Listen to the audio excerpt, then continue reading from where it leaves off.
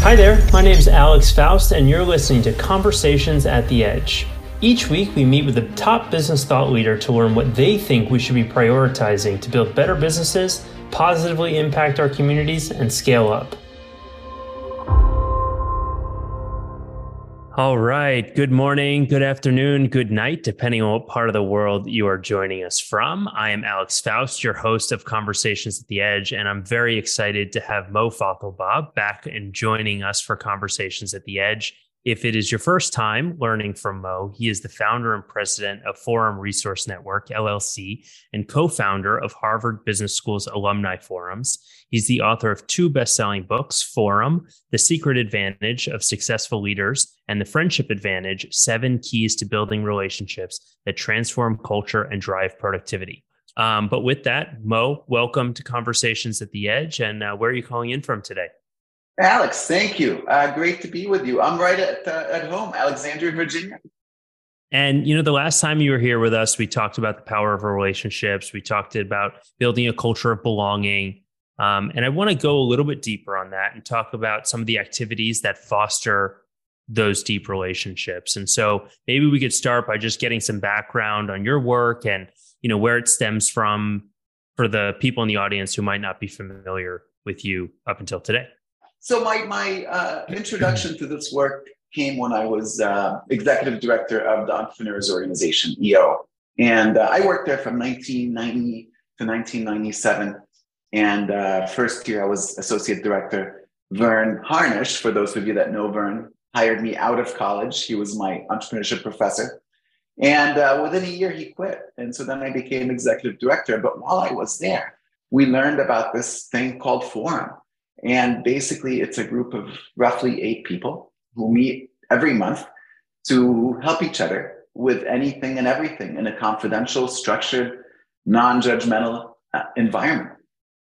So I attended the very first training to learn how to do this in a way that's effective as executive director when YPO offered a program for us to finally attend, YPO being the Young Presidents Organization.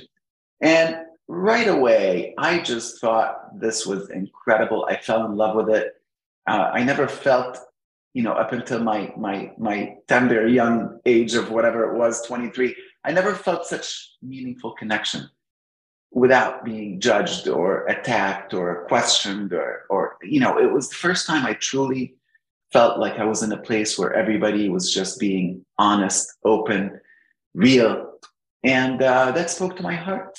So that's when I went on the journey to get this program spread throughout the organization, trained trainers to do it, did a bunch of it myself, and traveled to 30-something countries, starting up these peer groups. And that was really my MBA is what I would say, because, certainly you make mistakes along the way and nothing like learning from experience. Great. Well, thank you for sharing that. And, I know in one of your books, The Friendship Advantage, and we've actually been talking a lot about the new Gallup report that talks about the importance of having a best friend at work. And I'm sure you're not surprised, but maybe it's surprising for some folks in the audience. But can you talk a little bit about the importance of friendship in the workplace and how that's really impacting things like retention and performance for employees? Absolutely. Well, first of all, when I started writing this book and started doing the research to find Gallup, that's a credible organization. So it's not my research, it's Gallup saying if 4 out of people have a best friend at work, profitability goes up 15%. So, that's to speak to those people that are very hard-edged, business-driven, who want to see ROI in every dollar spent. But I think the benefits are even far bigger than that. So when you feel a connection at work, you feel a sense of community. And you spend, at least 40% of your life at work. It's a big chunk of our lives. And so to be going to work and not feel a sense of community, in fact, is the opposite. That's when you don't feel like you belong, where you don't feel a connection, and it's just a job. And that's not fulfilling. And usually when that happens, people don't have tools to have difficult conversations. They talk about each other instead of to each other. And that results in some mistrust, bad feelings, and people then starting to be stressed about work, or work being the cause of stress in their lives. But when you learn to have meaningful friendships, and I'm not talking about, any casual friendship like somebody you just say hello and goodbye to. When you have meaningful friendships, now you have the opportunity to have real conversations about stuff that matters, whether it's, good news, whether it's bad news, or whether it's, oh, I don't really know how to do this task. Because not admitting your mistakes or inabilities to do something can cost the company a lot as well. But having a friend at work then makes it so you're happier, you're healthier, everything just flows from there. So an interesting thought just popped into my head. I'm curious if there is a distinction between like friendship and niceness at work, because I think sometimes we think, when you're with your friends, sometimes you don't want to have to tell them, the hard truths. And a lot of times in business, we have to deliver those difficult conversations. And how do you do that I guess I'll just pass it over to you to talk about the difference between, being nice and cordial with people versus having friends where you can have those important, impactful conversations to grow and improve. So that is the difference, right? Are you able to have real conversations? Are you able to be yourself? Are you able to speak up when something bothers you, when something isn't working for you? And if you're not, then, the Dalai Lama says holding anger and saying nothing is like drinking poison, hoping the other person will die. And so there is tension that's going to come up. Stuff's going to happen. And the question is, do you have the relationship and the tools that enable you to have these conversations when they come up? So if it's just nice, whether it's with your friends or whether it's with people with whom you work, it's not a real relationship. And so that's the spectrum through which I like to look at it, is can I be real? Can I be honest? Can I be myself?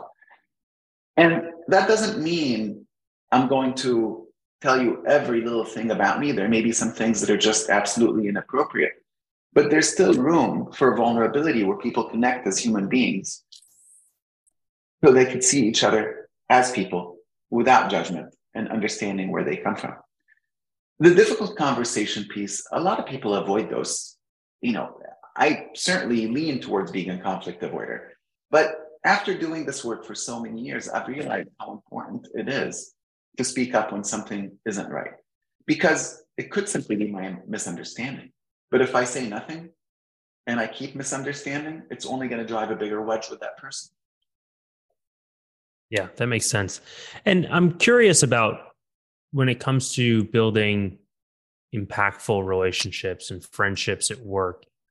Can you talk about the dynamic that is with the power dynamic between potential like managers and employers? And are we looking to develop like strong friendship relationships there? And how do you have to kind of manage that when there's a power dynamic, I guess? Yeah.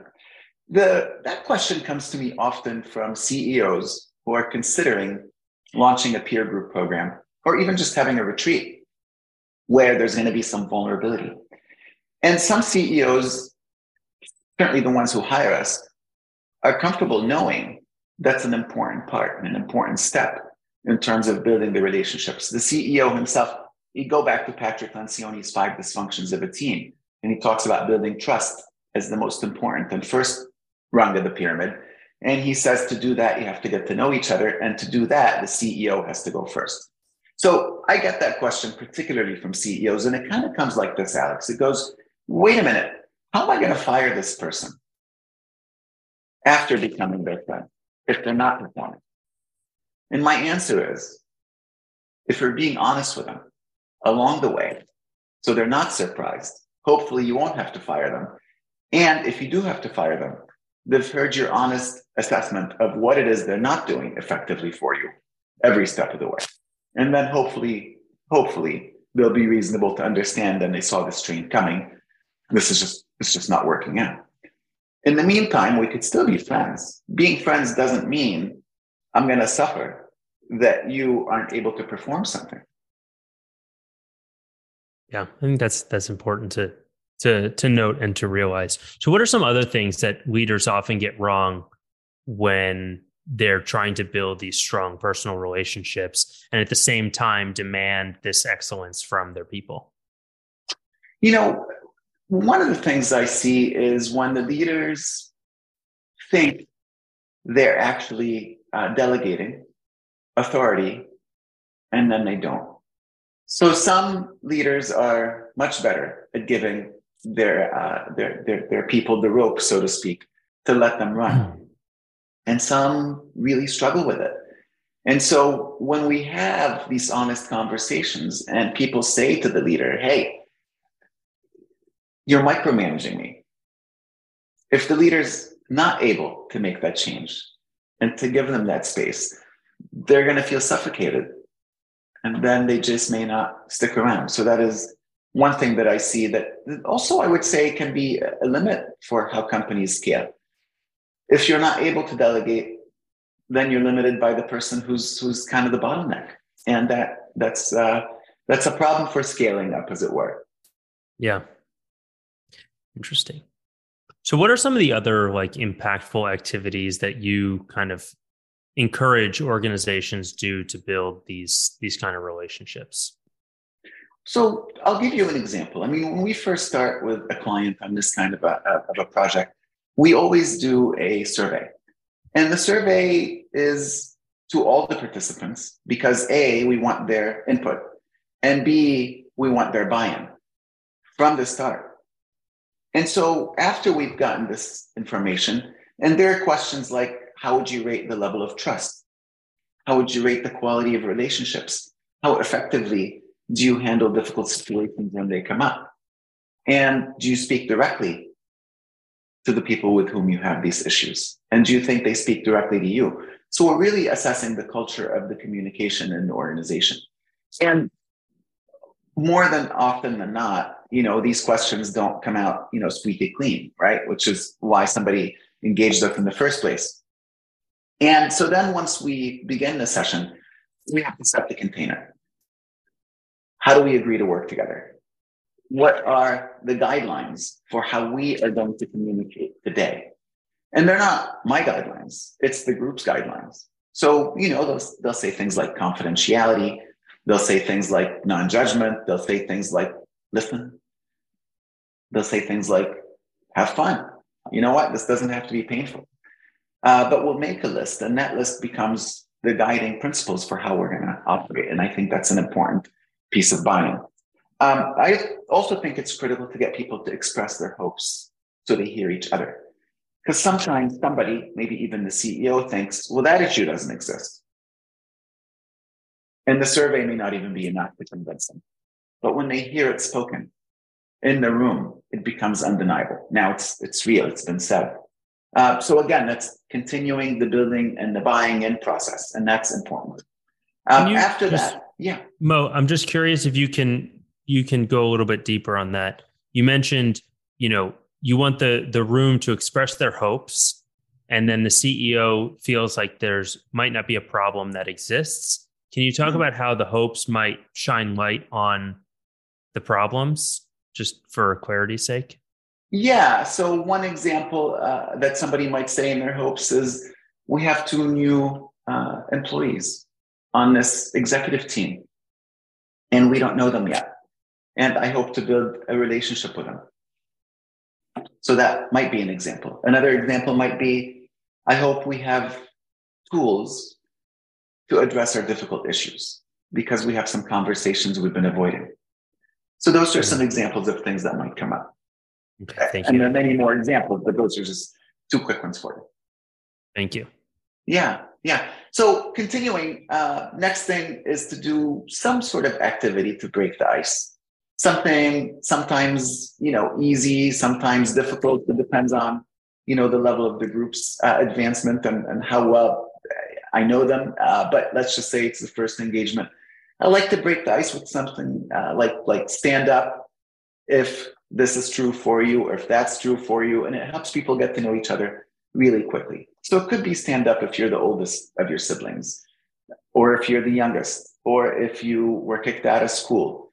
or if you were an athlete in school, or if you've ever been arrested. So some fun stuff, some meaningful stuff. It gets people engaged, it gets their blood flowing, gets them laughing. It gets them to feel some emotions, because I might also ask, stand up if you've come from a divorced household. And that gets people, to think about things that maybe they avoid talking about or avoid sharing. And visually, you could see in the room who has had similar experiences to you. So there's a connection already. So then another thing I might do is have people tell their life story. Again, it depends on the size of the group, but 10 minutes, tell your life story that made you who you are today. And so now people really understand each other. And that's just a powerful thing. Before that, I might talk about vulnerability and its importance. And again, I don't just preach. I ask the group, what does it mean to you? And then I ask the group, so why be vulnerable? And inevitably, somebody says, well, that's how you grow. And somebody else says, well, to unburden yourself. And somebody else says, to connect. How do you connect if you don't actually share your truth?